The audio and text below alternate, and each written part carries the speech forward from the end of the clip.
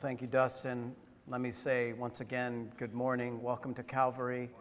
We're honored that you'd be here, especially if you're a visitor. We know there's a lot of out-of-town guests, and so if you're one of those out-of-town guests and you woke up this morning thinking you were just going to eat breakfast, but somehow you got dragged to church, we're glad that you're here.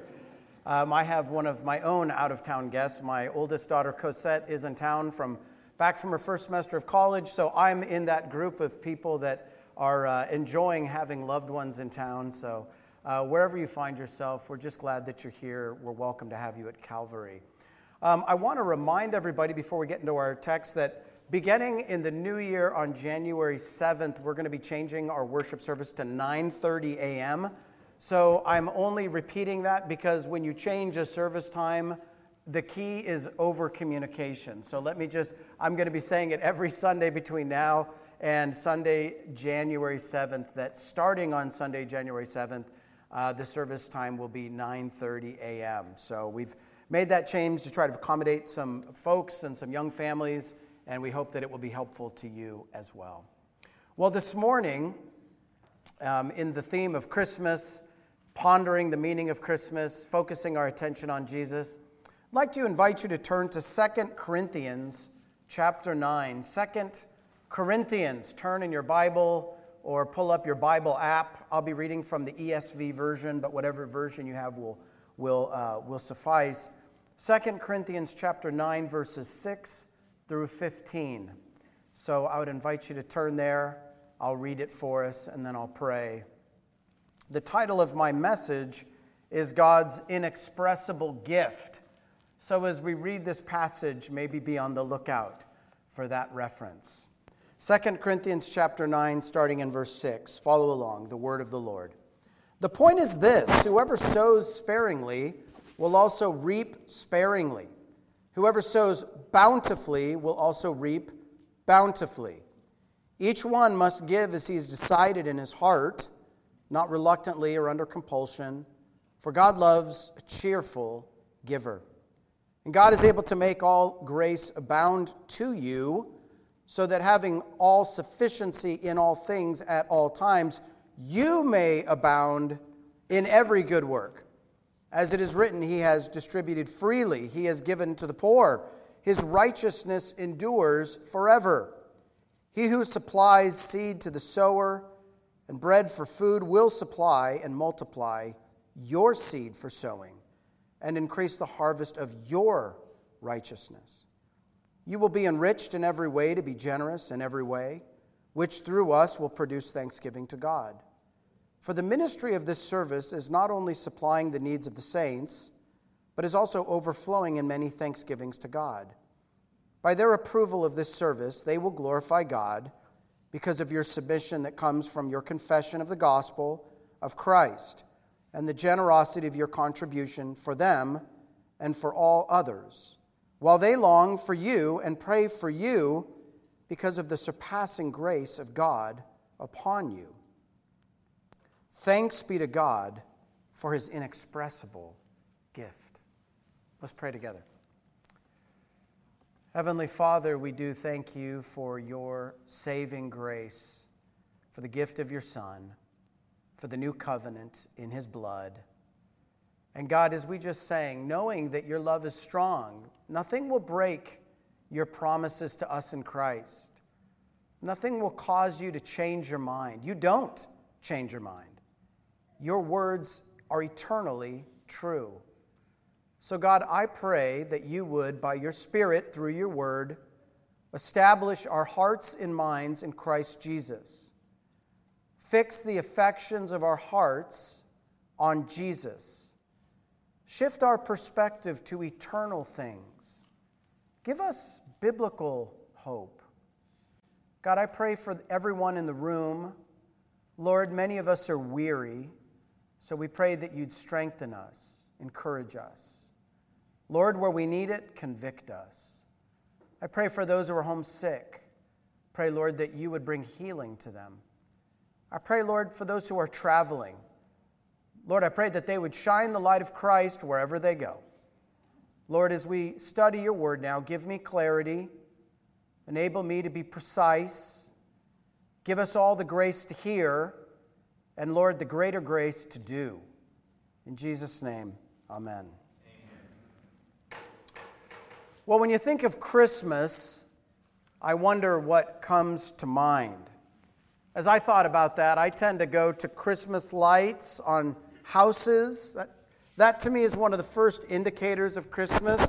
You're driving down the street and you see Christmas lights.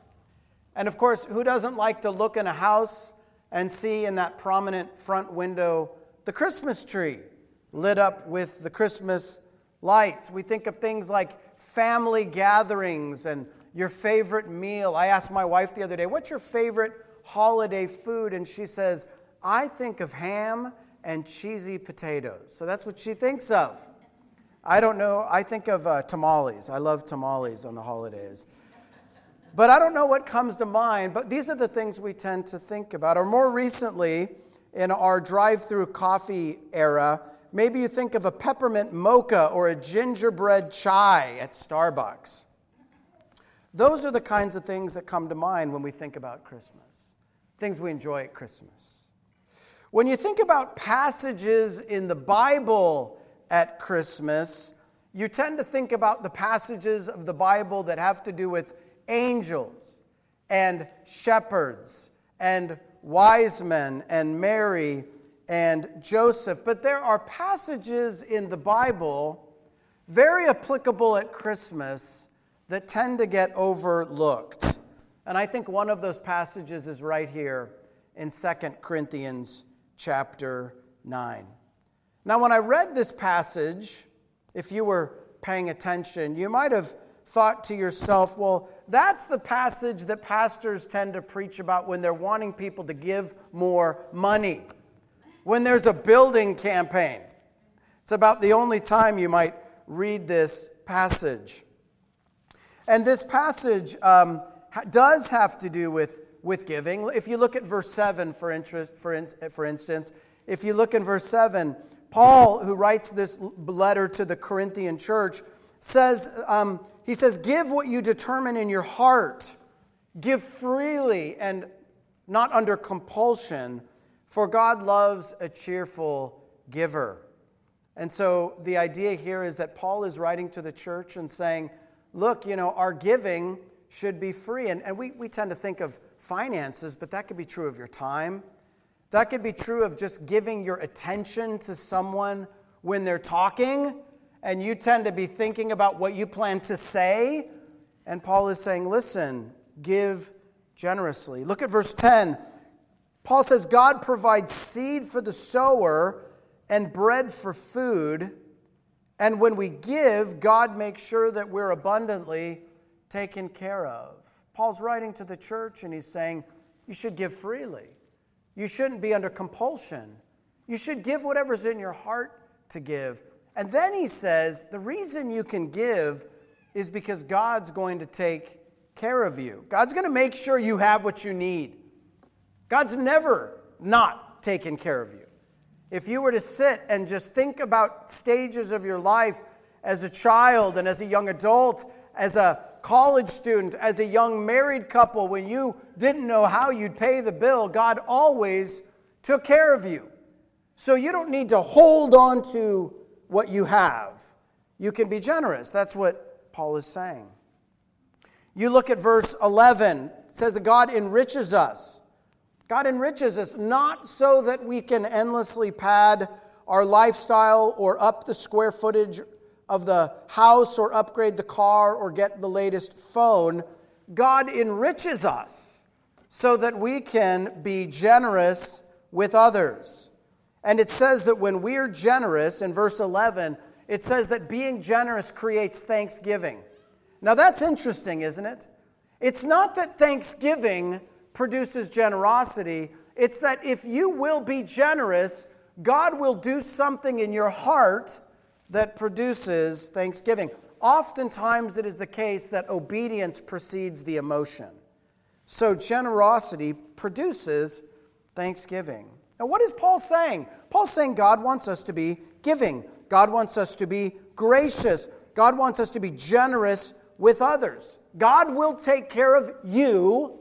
You focus on taking care of others. God will meet your needs, not your wants, but your needs.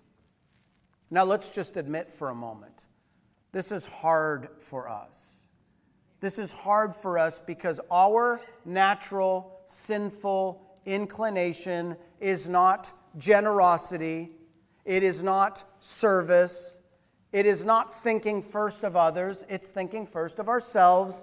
It's being, if we're honest, stingy, and also wanting to be served rather than serving. And so the good news of this passage is that God has done for us all of these things that He requires of us. All of the things Paul says should be in your life, generosity, service, others orientation, is what God has demonstrated for us and what God does in us. So maybe you're thinking, what in the world does this have to do with Christmas? Well, we see something profound at the end of the passage. Maybe you, with your eagle eyes, spotted it. But look in verse 15, if you would. Thanks be to God for His inexpressible gift. Paul is writing people he knows do not have the power in themselves to be servants, to be generous, to be givers. And so his confidence is that all of this proceeds out of something God has given us. And so let me talk first about God's gift. One thing I didn't mention that we tend to think about at Christmas is gifts. We talk a lot about gifts. We think a lot about gifts at Christmas. One of my favorite Christmas movies is about a little boy who gets a red, what's it called? A BB gun. He gets the BB gun. And he's praying for this BB gun. He's asking for this BB gun. And he finally gets the BB gun. We think a lot about gifts at Christmas. What we want to give, what we want to get, and if you're a parent, how you're going to pay for all of it. Or maybe a grandparent too. As we sit on Santa's lap as a kid, we tell him what we want, and then you wake up Christmas morning and you run to the tree and you're rifling through the toys, looking for the shape of the toy that you were hoping that you would get. Even as adults, don't we sit through hours of television commercials about presents? And I always love the car commercials about the Christmas morning Lexus with the red bow. I still have not experienced getting the car with the red bow, and I certainly haven't given that gift yet. It's pretty nice. But gifts are a big part of Christmas. And I remember when I was a kid, pastors would talk about how it's not about gifts, it's about Jesus. But that's a bit of a false dichotomy. Paul is saying Christmas is actually about a gift. It's about God's gift. And I wonder, you can probably guess what the gift is. But before we get to that, notice in verse 15, Paul says that God's gift is inexpressible. That word is only used once in the New Testament. It's inexpressible. What that means is you can't fully explain something. God has given us a gift, and God's gift changes us, and it turns us into the kinds of people we never thought we'd be, serving people, generous giving, gracious people. But all of this flows out of God's gift.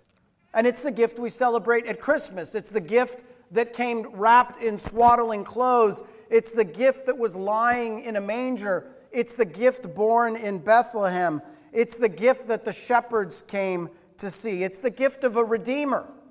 It's God's gift of a Savior. It's God's gift of atonement, of salvation, of reconciliation. It's God's gift of eternal life. Paul is saying that Jesus is God's gift. Jesus is God's gift.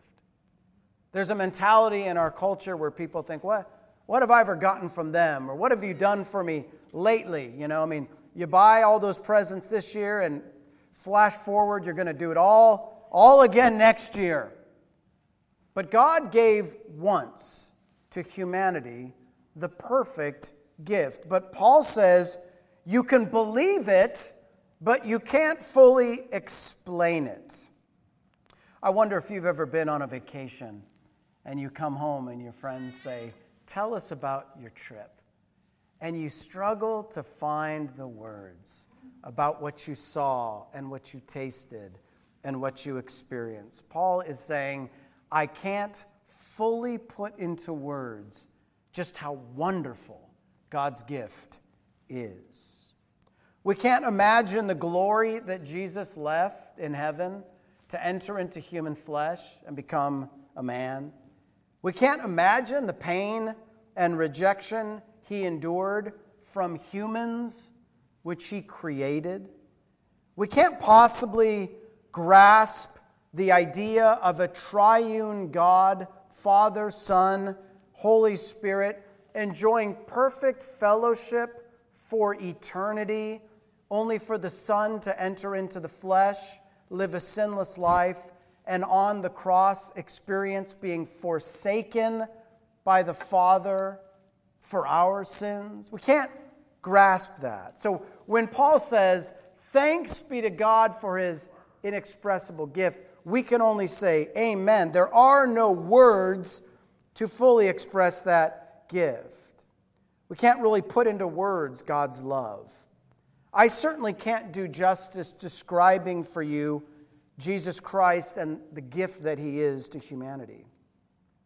Paul says we can't fully describe Jesus, but we do need to understand something. Jesus is God's gift. He is God's gift.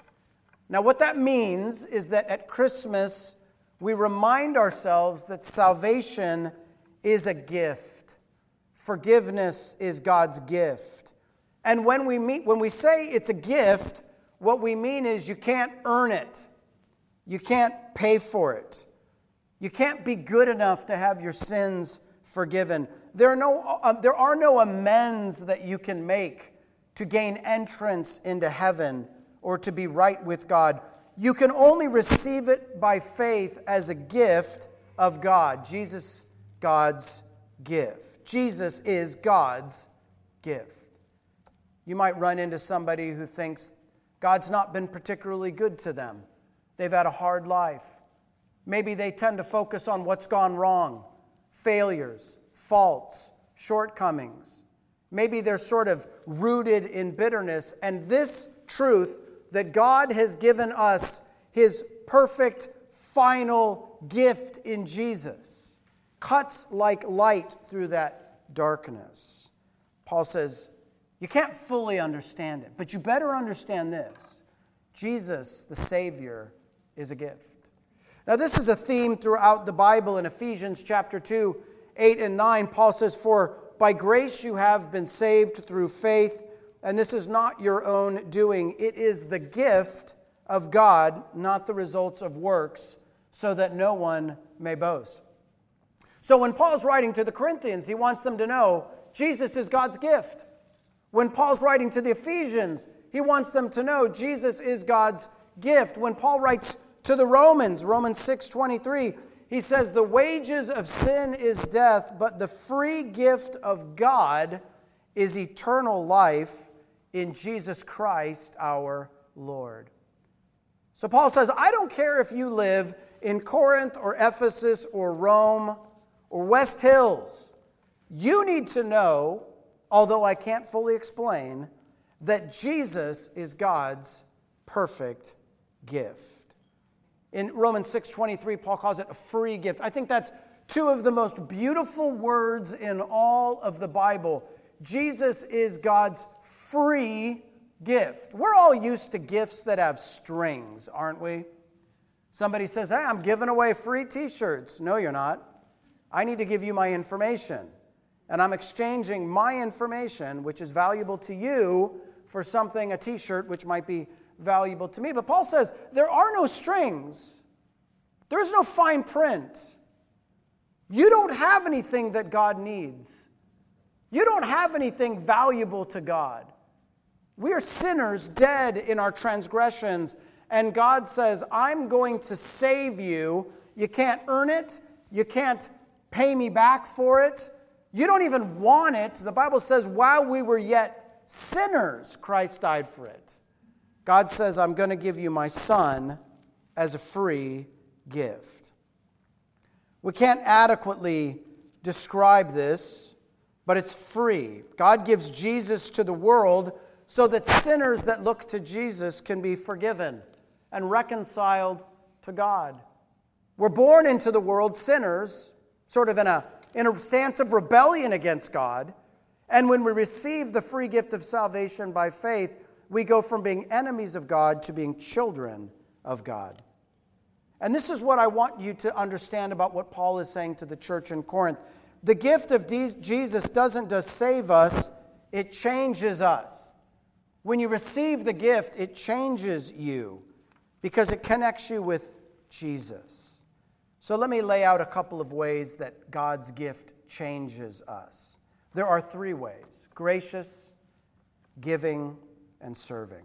So first, when you receive the gift of Jesus, God works in you so that His grace can abound to others. Look in verse 8. Paul says, God is able to make all grace abound to you, so that having all sufficiency in all things and at all times, you may abound in every good work. This is good news for you. Because there's something in life that you fear. What if I don't get into that college? What if my job goes away? What if my investments go south? What if nobody buys my house? What if my car dies? What if this relationship ends? There are things we fear. And Paul is saying at every stage of your life, for every circumstance, in that moment, God's grace abounds. God's grace abounds. Like in a practical way, you might have to give a big presentation at work this week, and you know you're going to be in a room staring down all of these people, and you've got to impress them, and you've got a lot of fear and anxiety. And Paul's saying, in that meeting room, God's grace will abound to you. How? Through God's gift, Jesus Christ. But that changes you.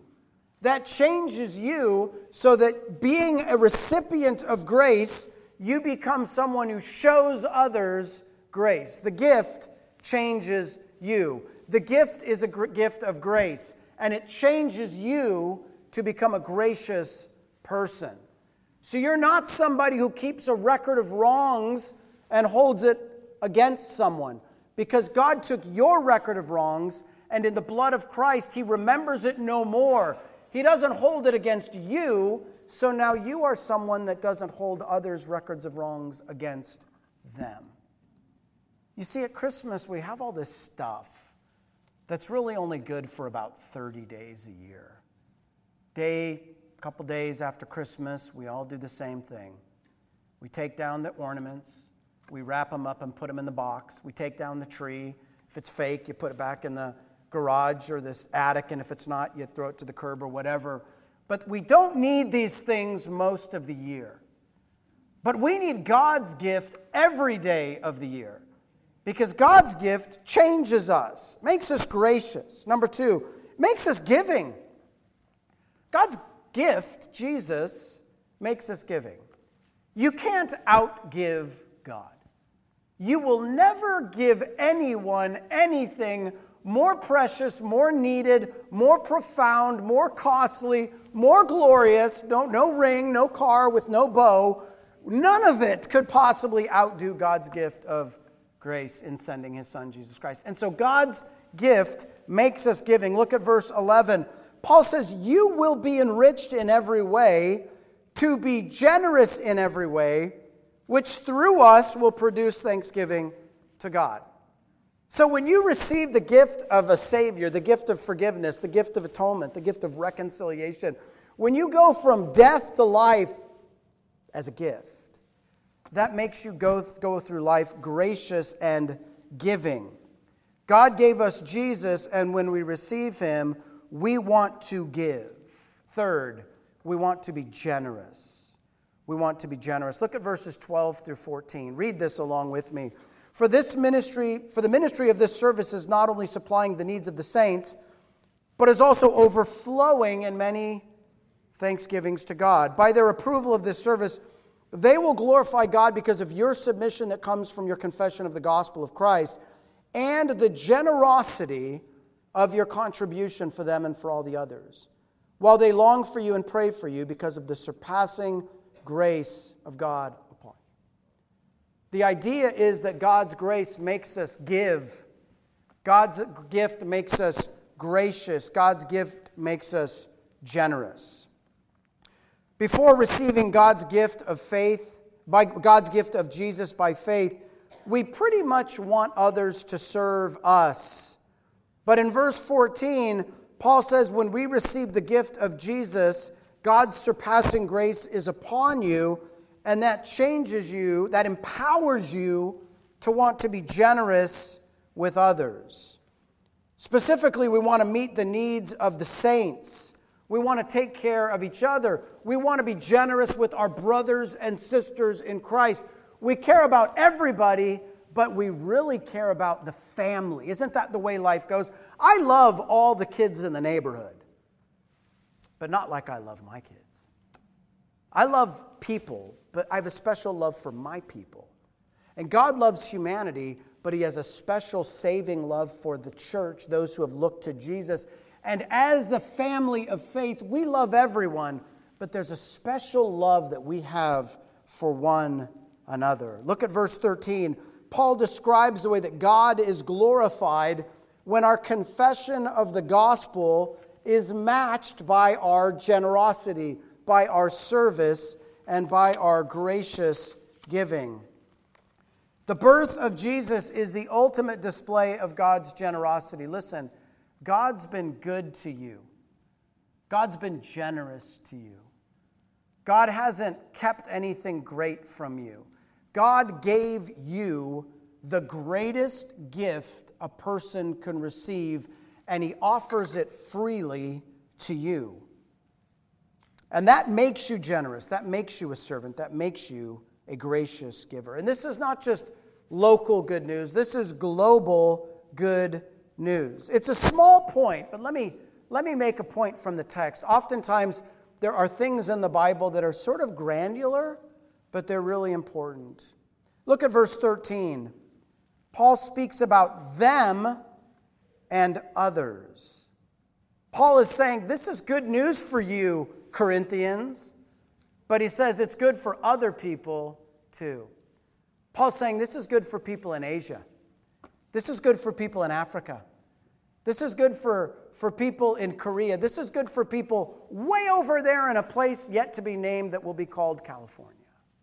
Paul is saying wherever humans are, there is this free gift that is available to anyone who believes. Now, what does this mean for you? It means it doesn't matter about your background. It doesn't matter about your failures. It doesn't matter how embarrassed you might be of where you come from. The things you hope nobody knows about you. What this means is that God stands ready to give you the greatest gift possible, His own Son, Jesus Christ, and all of His victory and all of His righteousness and all of His kingdom and His heavenly reign if we'll just receive that by faith. And if you read the book of Revelation, way over in Revelation chapter 7, John, the Revelator, says this. He says, I looked and behold a great multitude that no one could number, from every nation, from every tribe, and every people and languages standing before the throne and before the Lamb, clothed in white robes, with palm branches in their hands, crying out with a loud voice, salvation belongs to our God, who sits on the throne, and to the Lamb.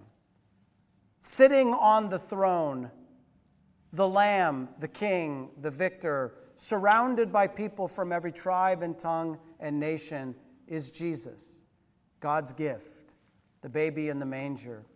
And so Paul says, listen, when you think about all that God is calling you to be, just remember all that Jesus is.